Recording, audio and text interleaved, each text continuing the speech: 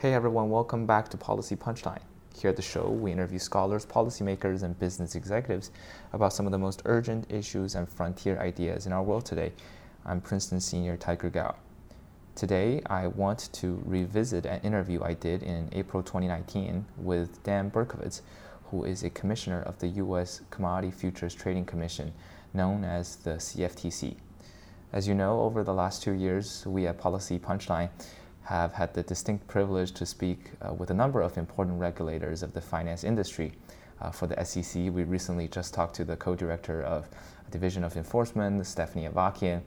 For central banking, we talked to former president of the New York Fed, Bill Dudley, and we recently released this interview with the former vice Fed chair, Alan Blinder, about inequality and financialization. We've also spoken to a number of former Treasury officials. However, we're missing out on a very important branch of the financial regulation, namely the U.S. Commodity Futures Trading Commission, the CFTC.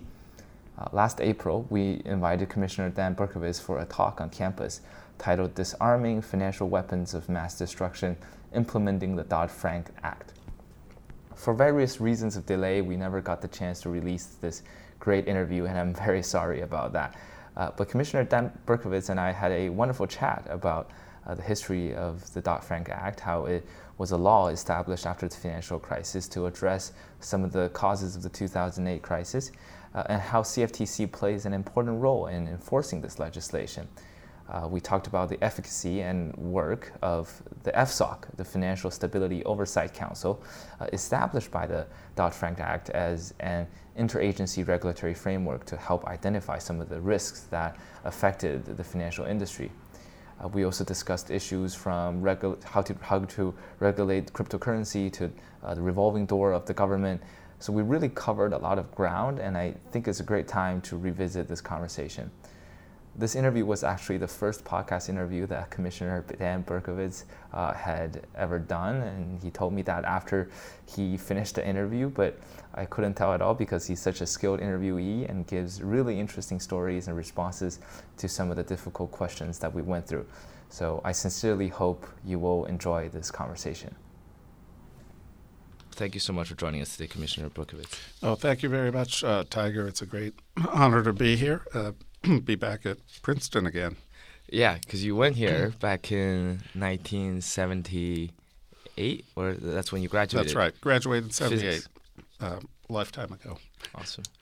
So many of our listeners might not be too familiar with CFTC. Would you mind giving us a quick introduction on what exactly CFTC does?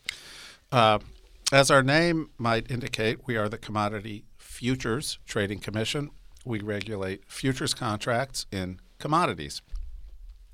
Since the financial crisis and the subsequent Dodd-Frank legislation, which we may talk about a little bit in more detail today, we also regulate the swaps market. So these are swaps and futures and options are derivative products that are used for risk management purposes. And if you trade or use futures or swaps or options in the United States, you're subject to CFTC regulation. Commodities, futures, swaps, those all sound like abstract financial terms that are kind of distant to people's lives, that people don't feel like they have an immediate impact on their life, do they? Like, how do you think they could have an impact on Americans' daily lives? They are extremely important. This is not something that, as a consumer, you and I would use in our typical daily activities, but they're used by American businesses primarily to manage their risks that they're faced. And this actually goes back about 150 years ago in the agricultural markets. People buy and sell goods. They have to plan their activities in the future. If you're going to make a car and sell a car, you're going to need to buy steel for the car. You're going to need to buy palladium and platinum to put in your catalytic converters. And to avoid being subject to all the price fluctuations, you might want to lock in a price for all those components, and you might want to lock in a price for, if you're an oil refiner, for the price, you want to lock in the price for crude oil that you're buying and the price of gasoline that you're subsequently selling. And you can go to these markets, the futures markets, where you can buy a contract for future delivery for 6 months out, a year out, and you can lock in a price far in advance for that. So American businesses find these types of futures contracts very useful. A swap is really very much like a futures contract. Generally, swaps started out as being individualized contracts rather than a standardized contract that you would trade on an exchange, but they're very similar in purpose. You pay some money today and you get something at a future date. Got you.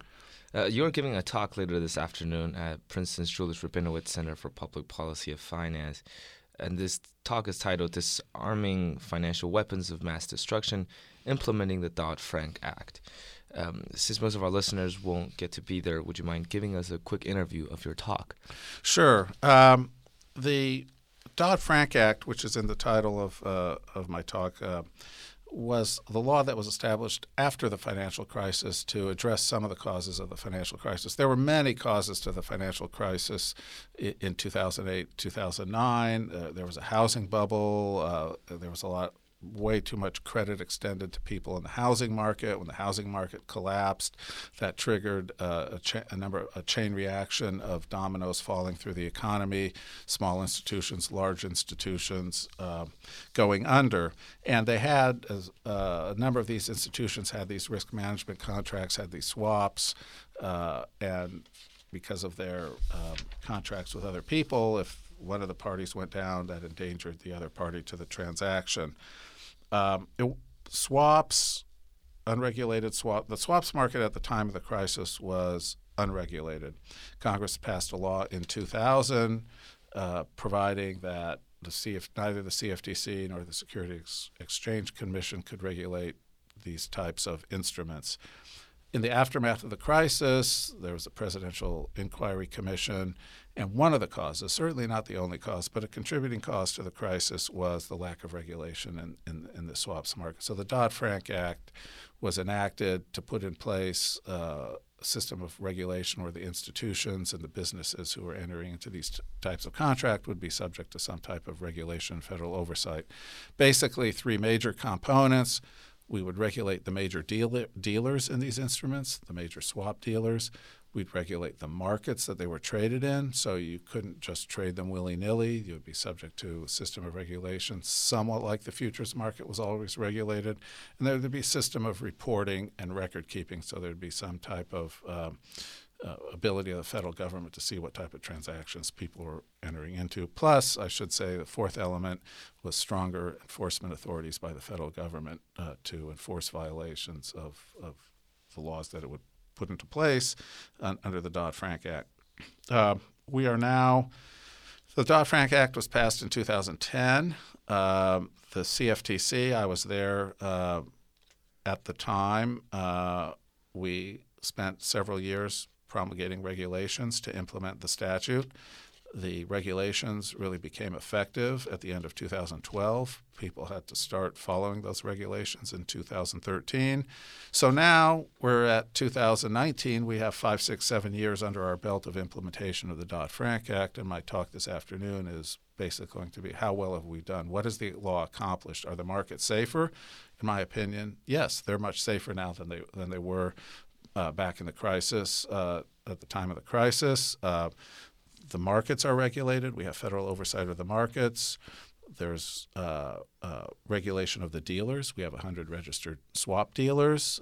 These are large banks generally that enter into these transactions.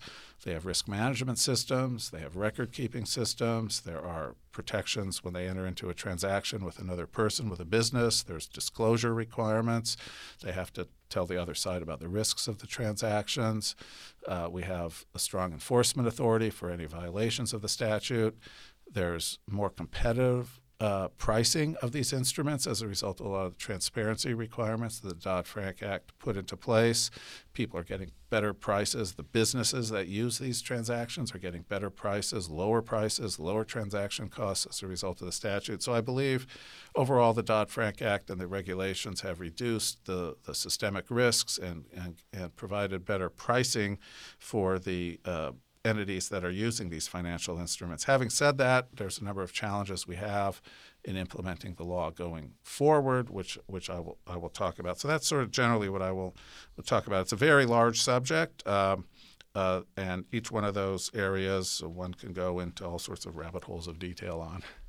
Uh, you mentioned how consumers and mainly institutions are getting better priced futures and contracts, and things are getting safer now. There's better regulation. But I'm very curious. I mean, there are critics of the Dodd-Frank Act that basically argue that the act hurts the competitiveness of U.S. firms relative to their international counterparts, and it puts a huge burden on smaller financial institutions. So I'm kind of curious to hear your thoughts on whether the tightening regulation actually contracted Sure. There's many. Dodd-Frank Act had 16 titles. The entire statute had 16 titles. The title that the CFTC implements, which was the agency I work for, we were technically Title VII, one part of that larger statute. Dodd-Frank also, in addition to regulating the swap markets, imposed capital requirements on banks, provided for hedge fund registration, regulated the institutions that involve Fannie and Freddie in the housing market, brought insurance products under type of regulations. There are a lot of aspects. When people talk about Dodd-Frank being too burdensome and too broad, that can cover a lot of topics. My area, generally the Title VII area, I think there is a fairly broad consensus that it's working pretty well. Not everybody is happy with every aspect of it, and certain entities want us to fine-tune this part of it or that part of it. But generally, we haven't seen much interest at all in reopening Title VII. People on the banking side, in terms of the capital regulations, that's been a much more controversial area, and that's where some of the issues that you've mentioned in terms of, or the capital requirements are too stringent. It's come up in the context of the banking regulations, which is a different part of Dodd-Frank. On the part of Dodd-Frank that we're implementing, Title VII, I think there's a general consensus that Title VII it's working well enough. We don't want to open it up and create uncertainty. People have invested a lot of money in implementing it, and while the regulators, such as our agency, people are asking us to fine-tune parts of it, they haven't been going up to Congress and seeking any major revisions in Title VII. So when we talk about Dodd-Frank Act or whatever the implications it might have on the financial system, it's probably not nuanced enough when we talk about those things, and specifically when we talk about commodity futures, swaps. Correct. When we zoom in on Title VII, correct, it's a different landscape. Exactly. We see. Awesome. So there's a lot of buzz about rolling back Dodd-Frank Act, and the Congress has actually already made a lot of moves. So has that impacted Title VII, the commodity futures swaps? Not legislatively. We haven't seen any legislation really to repeal or what I would call roll back Title VII. That's been pretty much intact. The legislative initiatives deal with other sections of the statute. Now, in our space, in Title VII, what people are asking us to do, and the Securities Exchange Commission is also involved in Title VII, They want us to fine-tune some of the regulations. Now, what fine-tuning is can be in the eye of the beholder as well. What to one person might be a fine-tune might be to another person a rollback. Right. So it depends how you characterize it and how you view the glass. But I think it's fair to say there hasn't been really any overall advocacy in overhauling Title VII or the regulations. So down the road, do you see any more specific nuanced changes that you foresee could very well happen in the next couple of years? Well, I think fundamentally, I think Title VII and the implementation is sound, but through no fault of the agency when it initially implemented the regulations, market changed, the economy changes, circumstances change. What may be appropriate in 2012 or 2013, as markets change and the use of these instruments changes. There may be changes that are warranted with that additional experience. One of the areas that I've been particularly concerned with, as I mentioned, I think the statute and the current framework has done a pretty good job of fostering competition in the swaps market. Swaps are much more competitively traded now with more transparency, more competition between banks, offering these products to customers. Right now, a customer can get multiple quotes from different banks at the same time who are competing with each other for that customer's business. That wasn't generally how the market was prior to Dodd-Frank. So there's competition, and that's good for the customers because you're getting banks competing with each other for the customer's business in an open and a transparent way. That's good. And so I think from that perspective, the customers are getting better prices and their transaction costs have come down. That's been pretty well documented. If you talk to the customers, they're fairly well satisfied. However, there's not that many people out there who are competing for the business. There's very few banks involved in this business. It's not a broad market. We've improved competition, but we haven't gotten as broad as market as may be possible, or as frankly as even people thought envisioned back in 2012 or 2013. So I wouldn't call it a repeal. I would call it further improvements in the market that we should look for ways to foster additional competition, get more competitors into our markets. It's interesting because I read somewhere that certain critics say the CFTC had built this reputation as an quote-unquote overly aggressive watchdog of the financial markets in the decade after the financial crisis. What do you think of this comment? Because based on what you just said, it seemed that there is more competition and the prices have come down and people are happy with it. So where's the complaint coming from? It was a sea change at the time. Let's go back a number of years. This really goes back to the 1990s even, and around 2000. If you remember back in times of the internet bubble, as these markets were really taking off in the 80s and 90s, these swap products really are of relatively recent vintage, basically starting the early 1980s, and the markets were growing in the 1990s. In the 1990s, the economy was just gangbusters. But then we had the internet bubble. We had the first bubble. Prior to that bubble, though, as the markets were doing great, there were all these new innovative products, and American technology was doing great all globally. And we were in the midst of this internet bubble. The prevailing philosophy was the market's doing great. Let's not get these regulations in the way of the market. So Congress in 2000 passed a law called the Commodity Futures Modernization Act, which basically told the CFTC, you can't regulate these products. You shall not regulate swaps. It was best viewed as get government out of the way of the private sector, which was doing all sorts of wonders. Well, a number of events sort of undercut that philosophy. We had, first of all, the internet bubble, not really something that was attributable to swaps. But in the subsequent years, we had Enron. The energy markets were somewhat a Wild West in the year 2000s, and people were using a lot of these unregulated products for nefarious purposes, for manipulation of various markets. And so as that decade went on, there began to grow the feeling of maybe we've gone a little too far in deregulating these markets. And then the financial crisis hit. And the financial crisis, really, we learned the lesson that you can't have these deregulated markets. If you have a regulated market and a deregulated market, people will tend to use the unregulated market. And there's no visibility, and that was Presidential Commission study. And there was a general feeling that swaps, the unregulated nature of these markets, had contributed to the financial crisis. So the Dodd-Frank Act gave the CFTC authority to regulate these markets.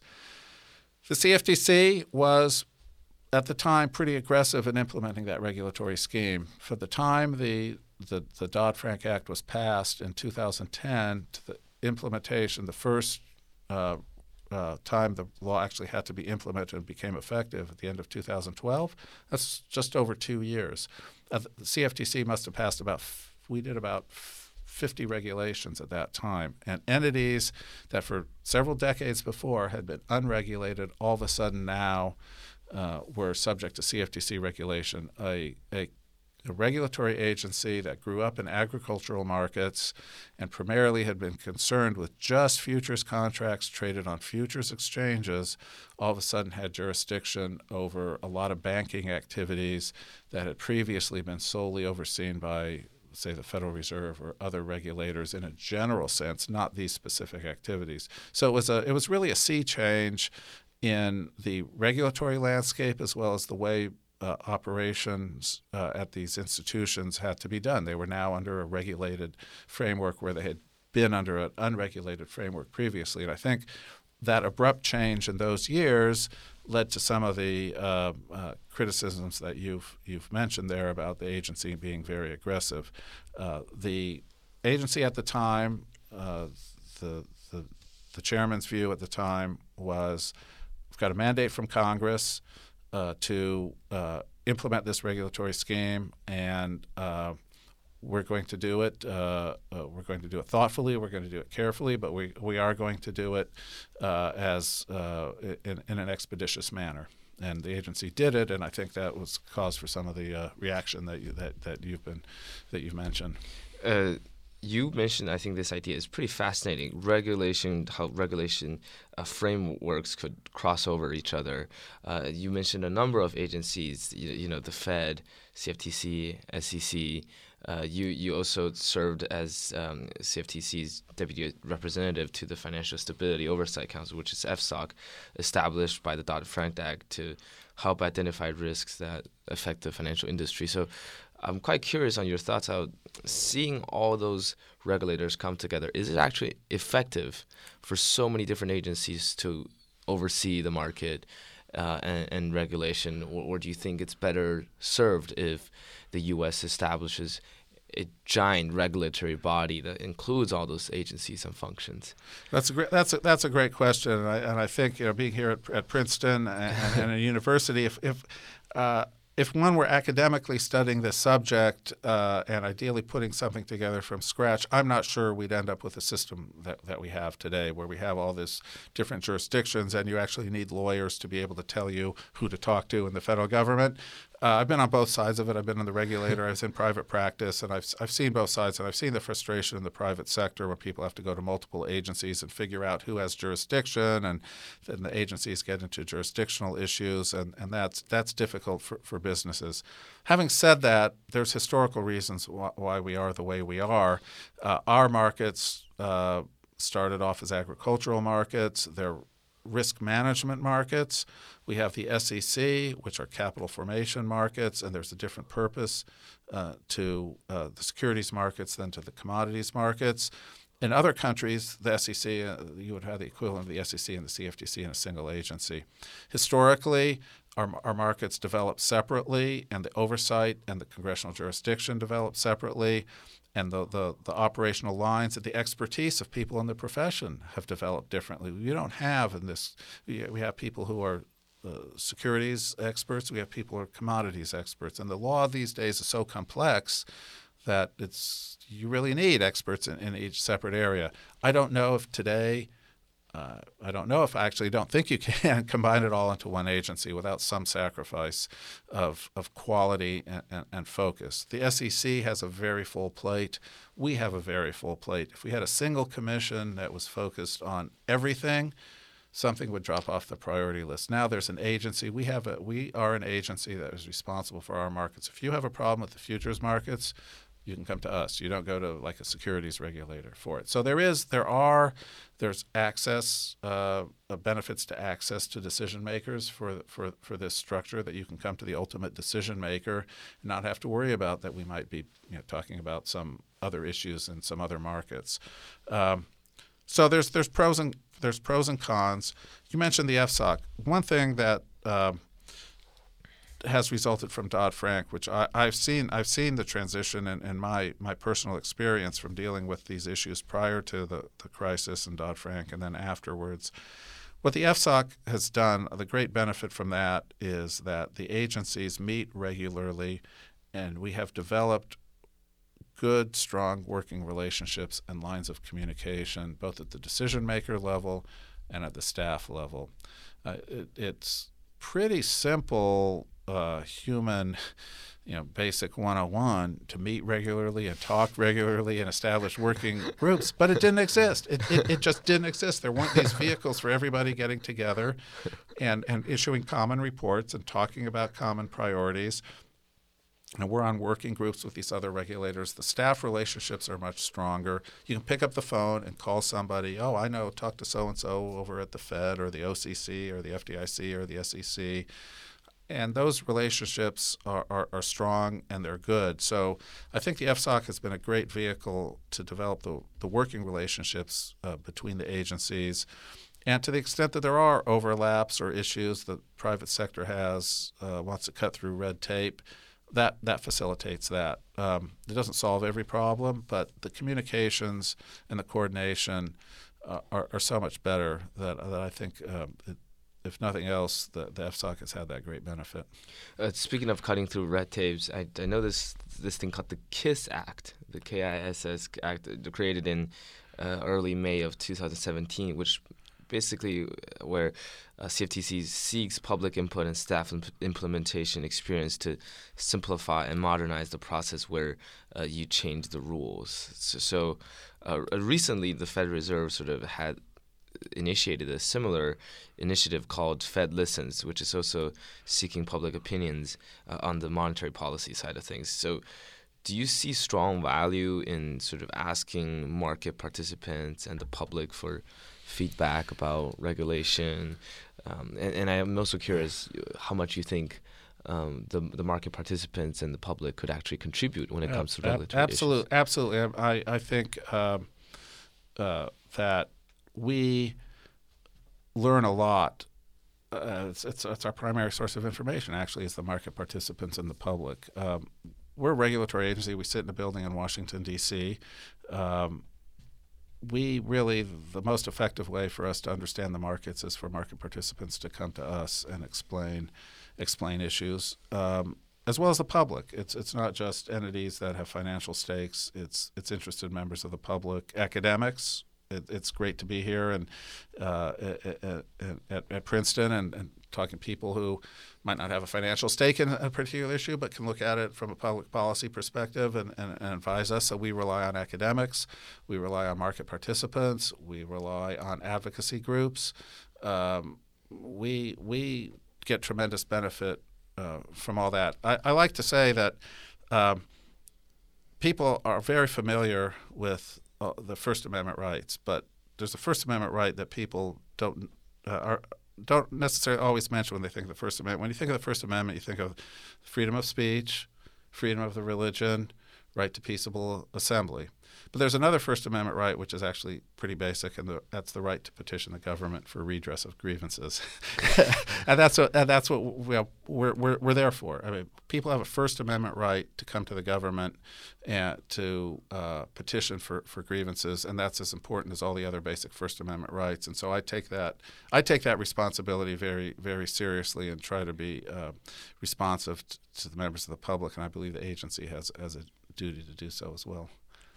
How large of an impact do you think those suggestions will actually have in terms of shaping? Because the public could tell you something, but maybe through the red tape or when it actually gets to the decision-making level, it will already be months away down the road. Do you sort of see any of those sort of circumstances happen, or do you think the execution part? I like to think that we are responsive.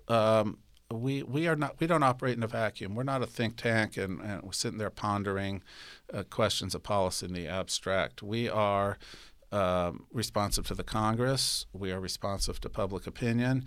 Having said that, it's independent agencies were set up this way. We are a little bit insulated, okay, by design. Congress set up these agencies like the CFTC. We're a 5-person commission. We're not, although it's set up so that there's no more than three members can be of one political party. So you're set up with members of both political parties, and there's 5 of us, not a single person. There's a little bit of inefficiency built into the process, and we're independent from the executive branch. We're not subject right immediately to the president's control. We have 5-year terms. that insulation means we're not necessarily as fast as responsive as another agency might be, and that's okay. We want some independent thinking about it. So there's the balance between being responsive and having time to think about things and get it right, because especially in the markets, emotions or events maybe move very rapidly, but you want to be able to say, okay, well, let's really find out what happened here and get some thought about it and on it. So eventually, yes, it's not always as fast as market participants want, but I think there's advantages to the process as it's set up. You put it once before in one of your speeches. You said your approach to shaping regulation in financial markets is, if it ain't broken, don't fix it. And so you seem to favor a data-driven approach that only makes changes to regulation when there is an empirical evidence that markets aren't functioning well. I want to hear your thoughts on the importance of data-driven policy. What do you see as the dangers in financial markets if we stray away from this empirical approach? Right. So thank you for bringing that up. So coming back to the agency, I was here in the initial implementation. I was at the agency, served as general counsel from 2009 to 2013, both during the legislation when we were working with the Congress on the Dodd-Frank legislation on Title VII, and then all those regulations that I described to you that we put in place afterwards. And then I was private practice for 5 years, and now coming back to the agency. So the question is, how do I look at what we've done, and when do we change? How do we know whether we should be changing a regulation? Is it working well enough? And just because the industry's invested a lot of money and time and effort in implementing what we already have. And people may agree or disagree with how we did it initially, but the fact is we are where we are, and people seem to be pretty satisfied with it. So how do we know? But other people come to us and say, oh, you ought to change this, you ought to change that. I think you got it wrong back then. Well, what circumstances should we be changing our regulation? But we can't just put it on autopilot and say everything is fine.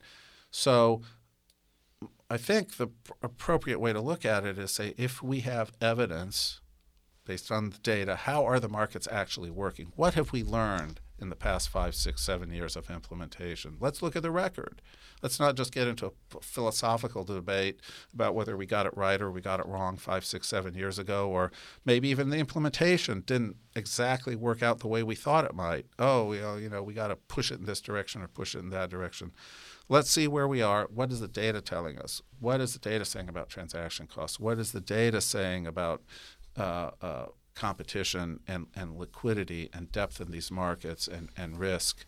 And based on our experience to date, what does that tell us about going forward? So I trying to look at this problem in a way where it's not sort of subject to individual whim of this commissioner or that commissioner, recognizing that, of course, I'd like my opinion to prevail, but let's see if we can have an approach that will outlast any necessarily particular individual, because either anybody on the commission, people come and go, but institutional stability is really important for the market participants. And similarly, if a market participant comes to us or somebody else comes to us and said, your regulations aren't working, we want to, you should change this or loosen up this or tighten up that. Well, on what basis are you saying that? Is this just a philosophical point, or can you point to why the market isn't working? Let's look at the data. And we have what we have now, which we didn't have back then. When we created this, the system that we have now, the agency created that 2010, 2012 timeframe I were talking about, it was an unregulated market. There was no data out there in terms of how the market was working. It was very difficult to get because it was not regulated. But we've got 5, 6, 7 years of data now. So let's look at that data. What does that data tell us? I'm also very curious about specific ways that CFTC actually engages in to regulate the market, to intervene. If, for example, we all know hedge funds and institutional investors, as you said, often use commodities, futures contracts to hedge, speculate as well. For example, recently we're seeing hedge funds and money managers raising bullish wagers on U.S. crude to the highest in months because of the supplies from OPEC, Russia, Iran, Venezuela are falling. So if you see a situation like that, how does CFTC actually determine, oh, this is a moment we should intervene? That's just regular speculative activities that are just normal market activities. Typically, we do not have an active role in actually in the market. It's not our job to determine like prices are going too far or to that. Our job is to ensure that the markets are fair, that they're free from manipulation or fraud. So in terms of volatility, we may have heightened surveillance. We're concerned about a couple of things when market gets volatile. We're concerned about stability, that there's sufficient liquidity. We're concerned about if there are abrupt price moves, we have particular heightened concern that the parties have sufficient financial resources. There's requirements that they have margin, and we make sure that all the parties are paying their appropriate margin and are meeting all the regulatory requirements in terms of the financial backing for their contracts. Not only the parties themselves, but the parties that they're trading through. There's the futures commission merchants, who essentially the people who provide them the clearing services, that they're financially solvent and following all their basic financial requirements as well. We may, if we see unusual price moves, we may have heightened surveillance in terms of fraud or manipulation. Why is the price moving? The exchanges themselves, like oil, for example, would be Chicago Mercantile Exchange or the Intercontinental Exchange. They will have or may have particular circuit breakers or price limits that prevent too wild price swings. If there's extreme movements, the exchanges may take some action to maybe possibly put a halt on trading or something like that. That's done at the exchange level. They'll tell us that they're doing that. They'll inform us, but it's not us. We're not the ones with the lever on the market. That would be the exchanges themselves. I want to sort of go into talk about the future of not the future contracts, but the future, your vision. Because I read this report that a committee within CFTC is actively hoping to bring about regulatory changes regarding cryptocurrencies and the distributed ledger technology. I want to hear your thoughts on that. How does cryptocurrency and decentralized technology fall into the realm of CFTC regulation? Great question. We get asked that a lot, and why don't we solve all the regulatory uncertainty as to who has jurisdiction over these products is a great question. We get that, and the Securities Exchange gets that a lot as well. There's two separate issues here. Let me start with cryptocurrency. We are the Commodity Futures Trading Commission, so the first word in there is commodity. So you say, well, what's a commodity? A commodity actually it's defined in the Commodity Exchange Act. Congress has defined a commodity for us. There's a list. We started off regulating corn and wheat and soybeans. So the Commodity Exchange Act defines a commodity as corn, wheat, and soybeans, plus sorghum and a bunch of other agricultural commodities. Those are actually listed in the law as commodities. But then in 1974, Congress added a very important clause that says, or anything else that is or may be dealt in the future, futures contracts. Anything that's the subject of a futures contract or may be in the future the subject of a futures contract is defined as a commodity. Not a future there. Right. It doesn't have to be a physical thing. So an interest rate, because there's futures on interest rate, are commodities. A future on the S&P 500 index. There's futures on the S&P 500 index. The S&P 500 index is a commodity. Oil is a commodity. Cryptocurrency. There's now futures contracts on Bitcoin. So Bitcoin, because there's a futures contract on it, is a commodity. Interestingly enough, we had a case about a year ago. Somebody we accused of fraud.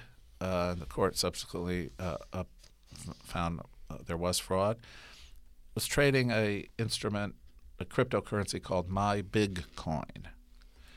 And it was just this thing called My Bitcoin, and it wasn't a futures contract on My Bitcoin. They were just trading My Bitcoins, and we brought an action against them for fraud.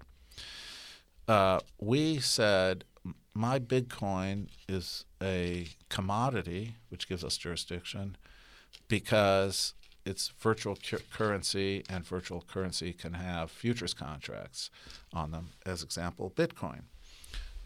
The defendant in that case said, wait a minute, there's no futures contract on My Bitcoin. You don't have jurisdiction. It's not a commodity because there's not a futures contract on the My Bitcoin. And we said, well, there's a futures contract on Bitcoin, and so virtual currencies are a commodity. And the court agreed with us. Okay? So if you have virtual currencies, the courts have upheld us. Virtual currencies are commodities. Now, you can have, we've seen in the virtual currency world, there's a thing called tokens. Now, tokens can also be, without getting into the whole thing about what's a security on this show, tokens, under certain circumstances, can, for cryptocurrencies or crypto tokens or whatever, depends on how they're structured, can also be securities. So there's the question out there. In any given particular case, depending on how these things are structured, are they securities or are they commodities? Our commodity definition is very broad. If it's a security, it's generally going to be something the SEC deals with. If it's not a security, then we'll have commodity jurisdiction, and sometimes there can be some overlap. So just a quick follow-up. All the virtual currencies right now are being overseen by... So we have, if you're going to trade a futures contract on it or swap on it, you have to follow very specific rules. We regulate futures contracts, and you have to trade them on futures exchanges. If it's just the cryptocurrency itself and not a futures contract on a cryptocurrency, what we can do is we can prosecute for fraud and manipulation. We can't tell you how to trade it. You can trade it however you want. It doesn't have to be on a futures exchange. However you want to trade that thing, you can trade it. We don't regulate the trading of it, but we do prosecute for fraud and manipulation. But how do people know if they are actually engaging in fraud activities, or because My Bitcoin was not entering a futures contract, right? But they were in that case they were getting people to buy it. They weren't taking the money and not and taking the customer's money. Basically. It's kind of functioning like a futures contract. No, it wasn't. It was just buying and selling. But they say invest in it. You can invest in. You can just buy something and invest in these things. But they were taking the customer's money. They weren't investing. As I recall the facts of the case, they weren't investing it. They were just taking their money. They weren't accurately representing what they were doing with the money that they were getting. They weren't like giving them these coins. They were buying boats and houses with their customers. These have to be obviously very nuanced analysis for each case on a case by case. Right. So I got to tell my computer science friends to be a little bit more careful with their cryptocurrency. So what we see a lot there's the big cryptos. There's Bitcoin and Ether and things like that, the ones that you hear about, which people know that we're watching out for that. But there's all these other cryptos that there's a lot of, for lack of a better term, pump and dump schemes going on. That there's a lot of activity that anecdotally we're hearing could be problematic from our enforcement perspective, that people are not necessarily aware that there's a federal regulatory scheme that can cover it. So it doesn't matter whether it's a futures contract or not, that if it's a commodity, which all these virtual currencies are, if you're committing fraud, if you're pumping it up and telling your friends, oh, I got this thing that's really worthwhile, or you're going onto some exchange and engaging in a system of bidding just to bid it up, and it possibly could be trying to manipulate the price. Even if it's not a futures contract, we have authority to come after that person for fraud or manipulation. It totally makes sense. And you were just, sorry for interrupting you, about the decentralized technology that you were Right. gonna say. So blockchain, the underlying decentralized ledger technology, underlying Bitcoin. There's a lot of talk about the potential for that technology to be of great assistance. These transactions we're talking about on futures markets, on swaps market, there's huge record-keeping requirements, significant record-keeping requirements, reporting requirements. It's very important to have accurate records of the physical commodities, particularly the chain of custody and the chain, to make sure that the origin of the commodity is appropriate.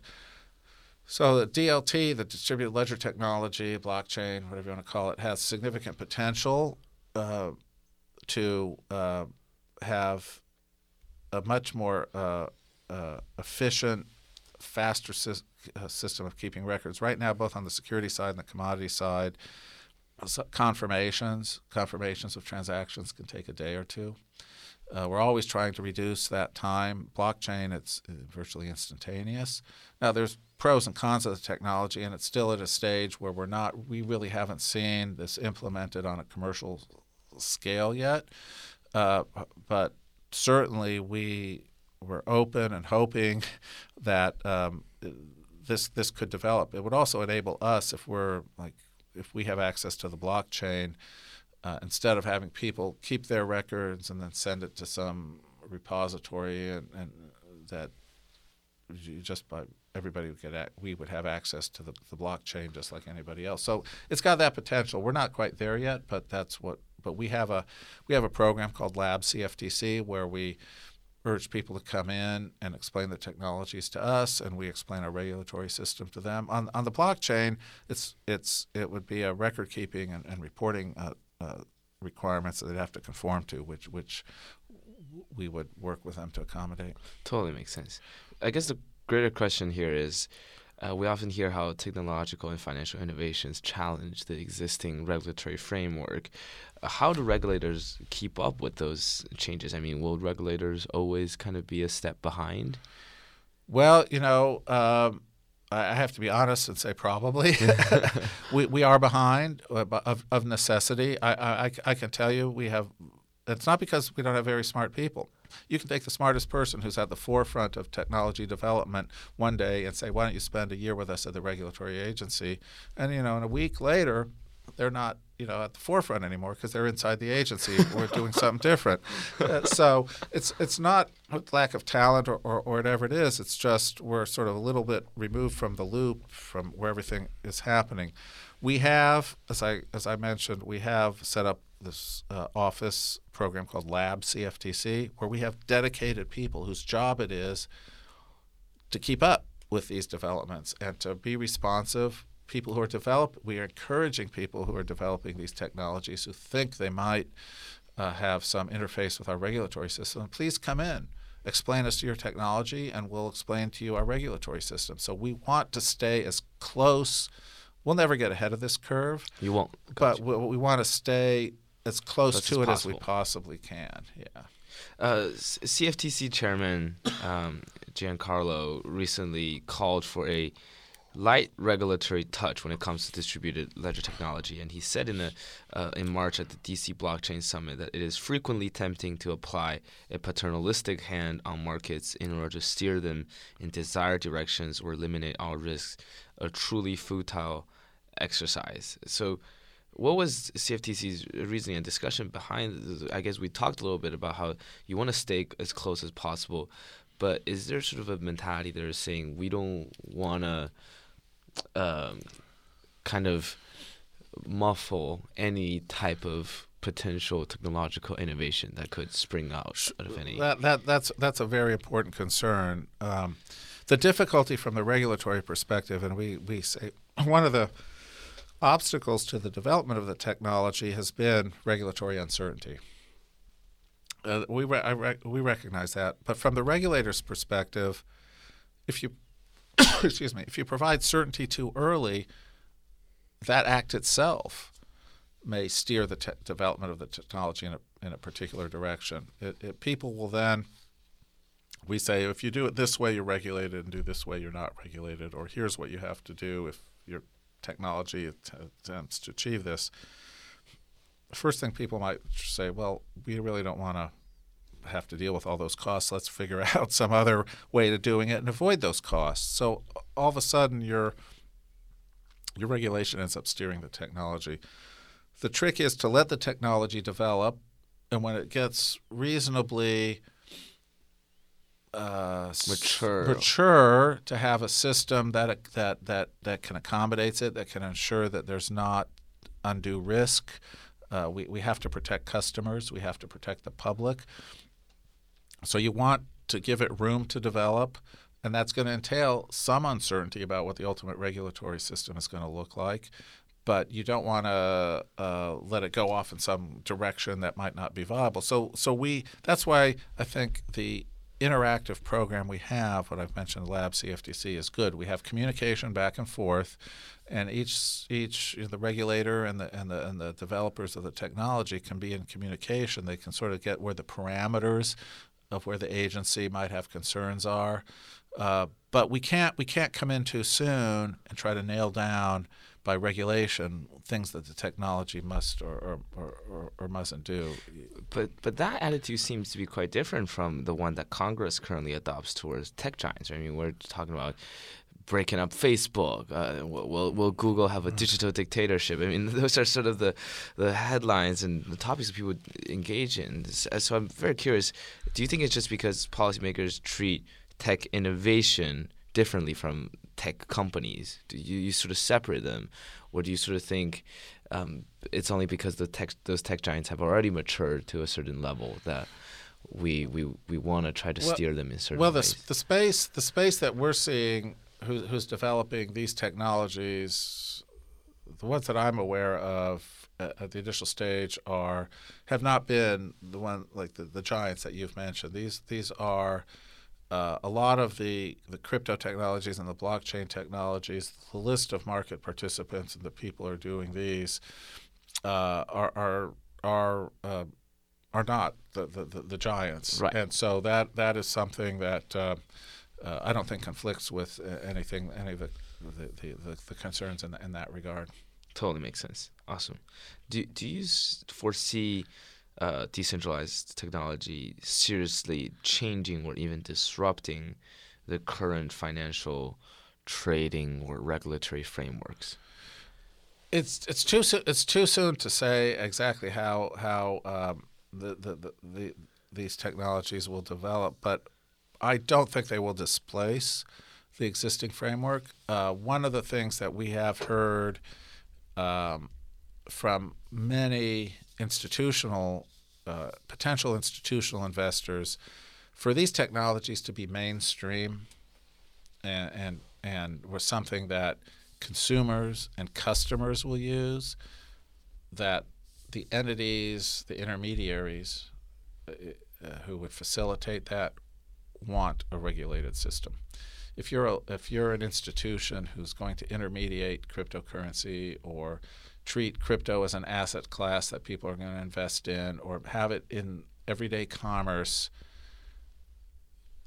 people want to have a system that has customer protection, that has entity protection. You want to know that the money laundering with unsavory characters is being watched out for. You want to know that it's free from fraud and manipulation.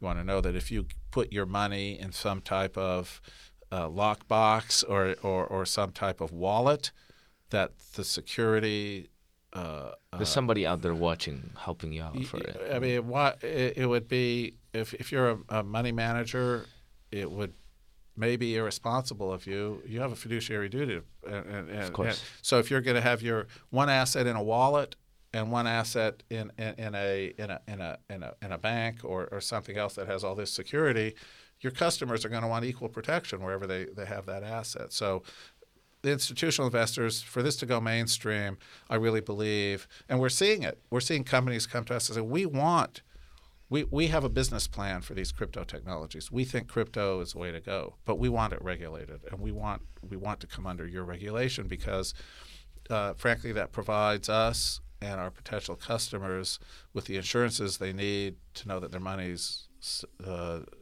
protected. Safe. Yeah, yeah.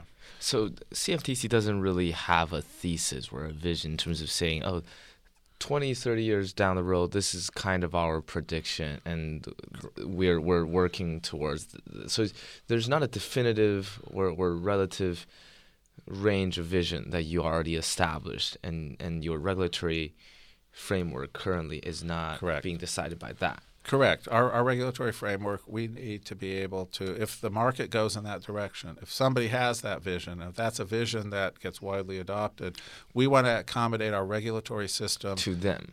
to work for them. Right. We're not going to compromise our principles in Of terms course. of safety and soundness, but we want it to be able to work in that context and recognize any unique characteristics and have it adaptable. Totally makes sense. Yeah. Before we end our interview, I want to ask you a couple questions about your personal experience, because you were an undergrad at Princeton. Correct. And you studied physics. So I'm very curious as to how you think your time here impacted your career trajectory, some of the defining experiences you had here, how they shaped you into the person you are today. Well, I had the advantage when I came here. I had an advanced placement in physics, and I had a lot of physics in high school.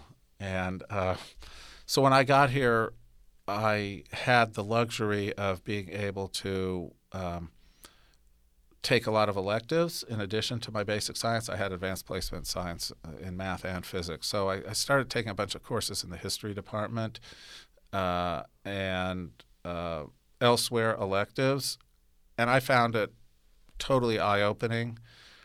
And so I had really two interests when I was here. One was in science, the hard science, physics, and another was in law and politics. I took courses at Woodrow Wilson School and in the history department.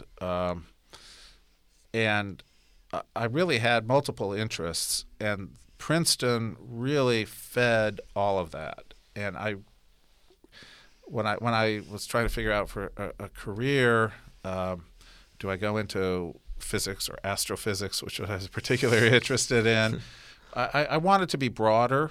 I wanted to be able to use all of that rather than focus on a narrow part. And so I ended up going into law school because I thought that would allow me the broadest possible career. It could take a number of directions where I could use all those rather than the narrower science. And I've been extremely fortunate, and it worked out.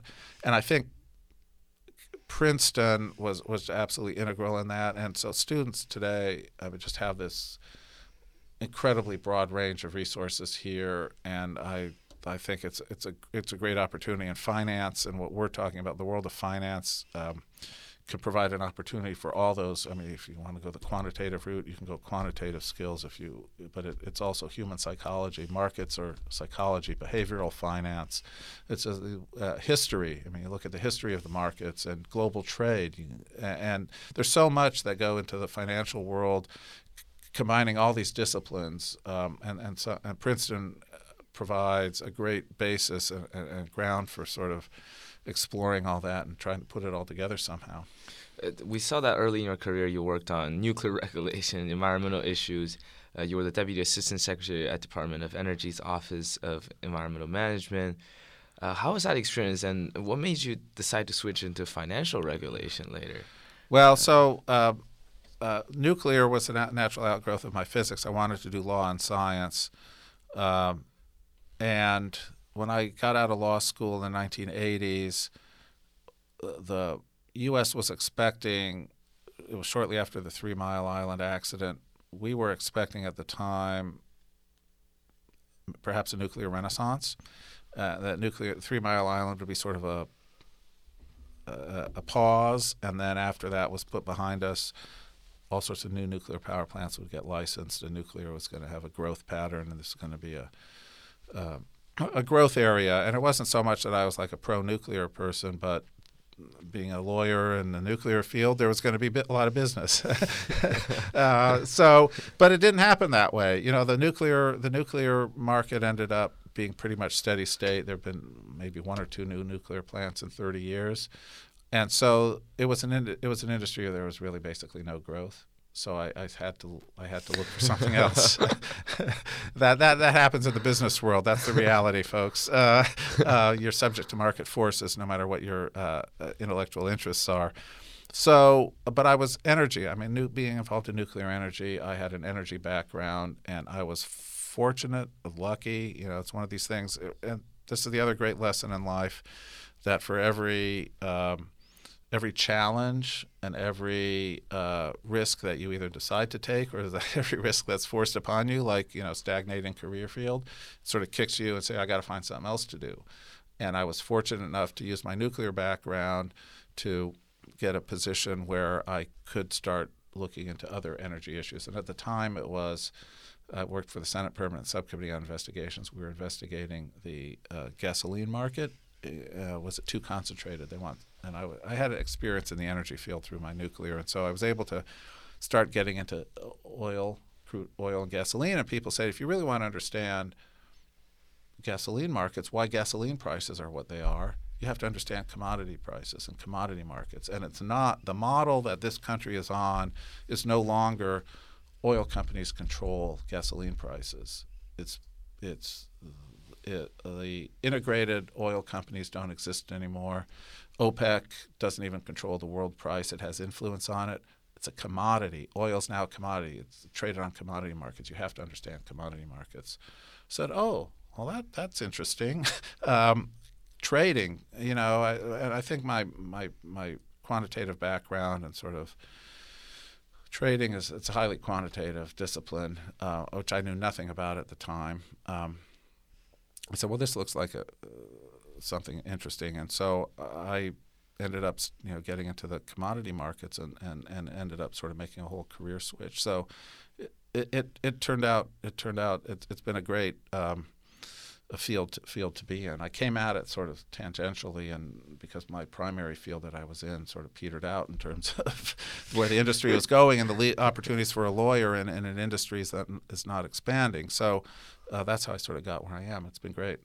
From 2013 to 2018, you were partner and co-chair of the Futures and Derivatives practice at law firm WilmerHale, where former FBI Director Robert Mueller was also a partner at before being appointed as special counsel for the Russian investigation. And so I'm very curious as to your experience there in the private sector and also with special counsel Mueller. Well, that was great. Both of those. I most of my career has been in government, but I did spend the last 5 years out in the private sector, private practice of law, which was invaluable. I enjoyed it, and actually advising clients I think is really important. And I think people criticize the revolving door, but I personal experience it through people. Washington gets a lot of criticism, some of it appropriate, some of it not. But one thing I think is underappreciated is the value of people in government with private sector experience. You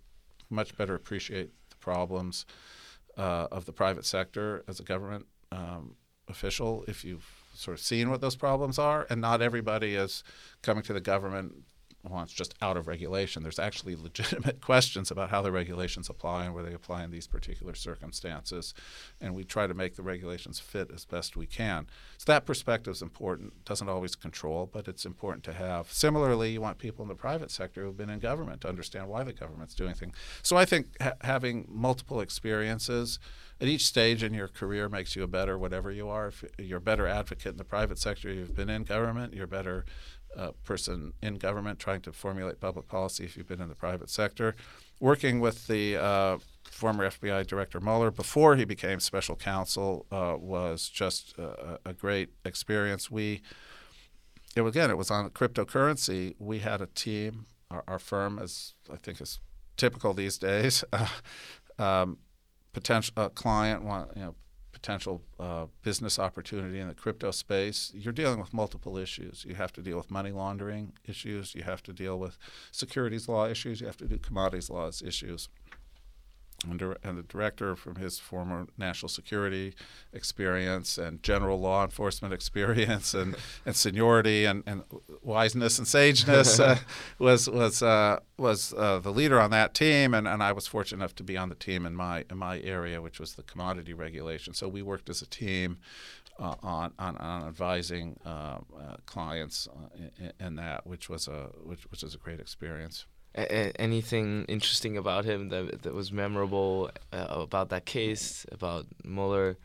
Well, just I can, in my experience, just his reputation for integrity and wisdom is well justified. I mean, he exudes integrity.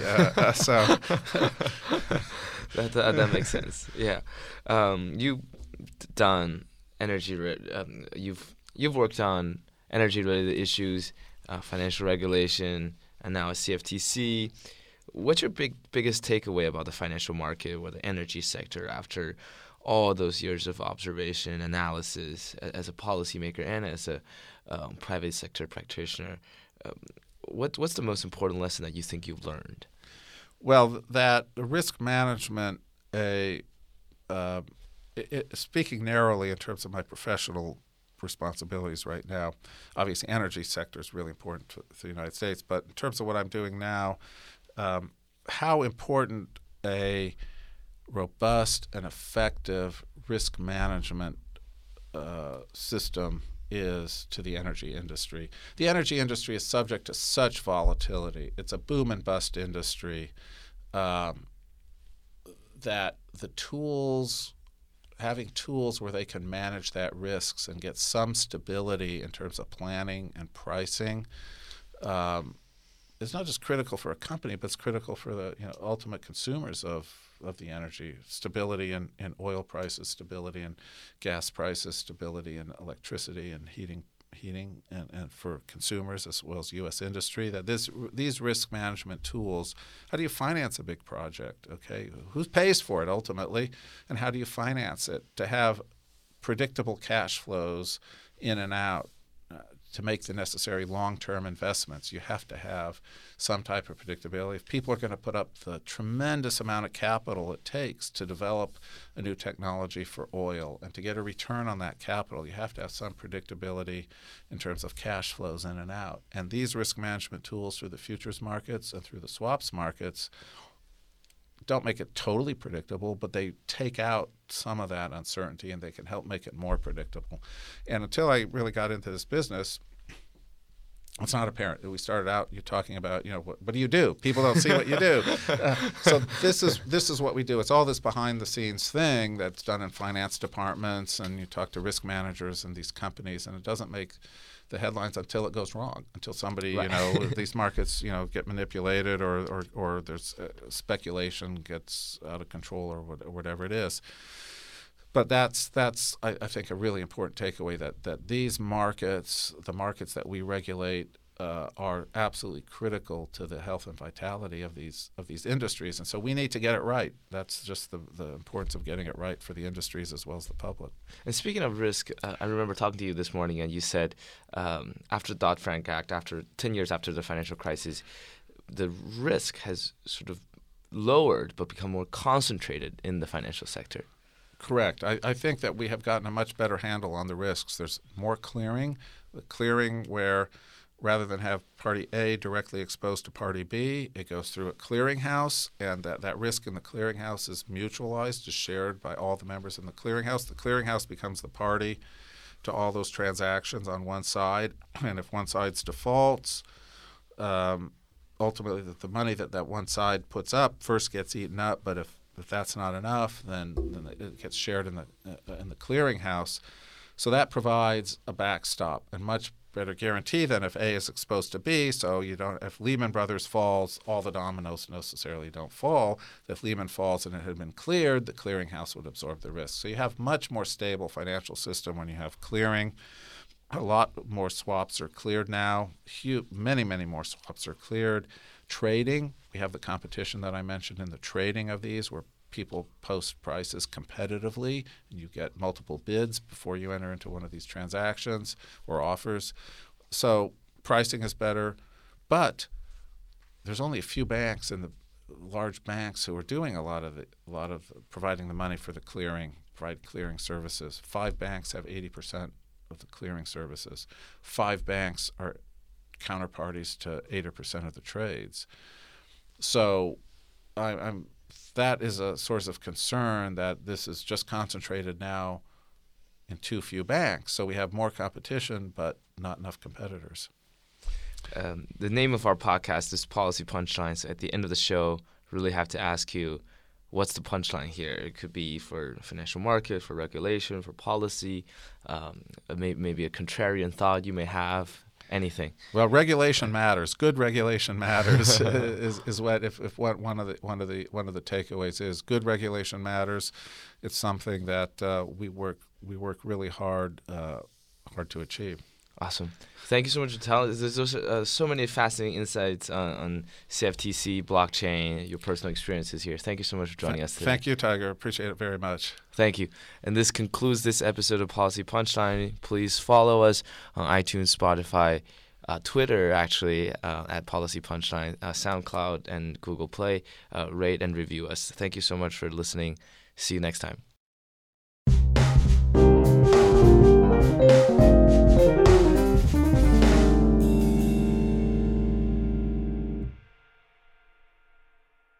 You've been listening to Policy Punchline, a podcast generously supported by the Julius Rabinowitz Center for Public Policy and Finance at Princeton University. We would also like to encourage you to follow other podcasts produced by Princeton University, such as Politics and Polls by the Woodrow Wilson School of Public and International Affairs. Policy Punchline is intended to be informational only and does not reflect nor represent the views of Princeton University or the Julius Rabinowitz Center for Public Policy and Finance. For more information on subscription, donation, volunteering, or contact, please visit policypunchline.com. Thank you again for listening.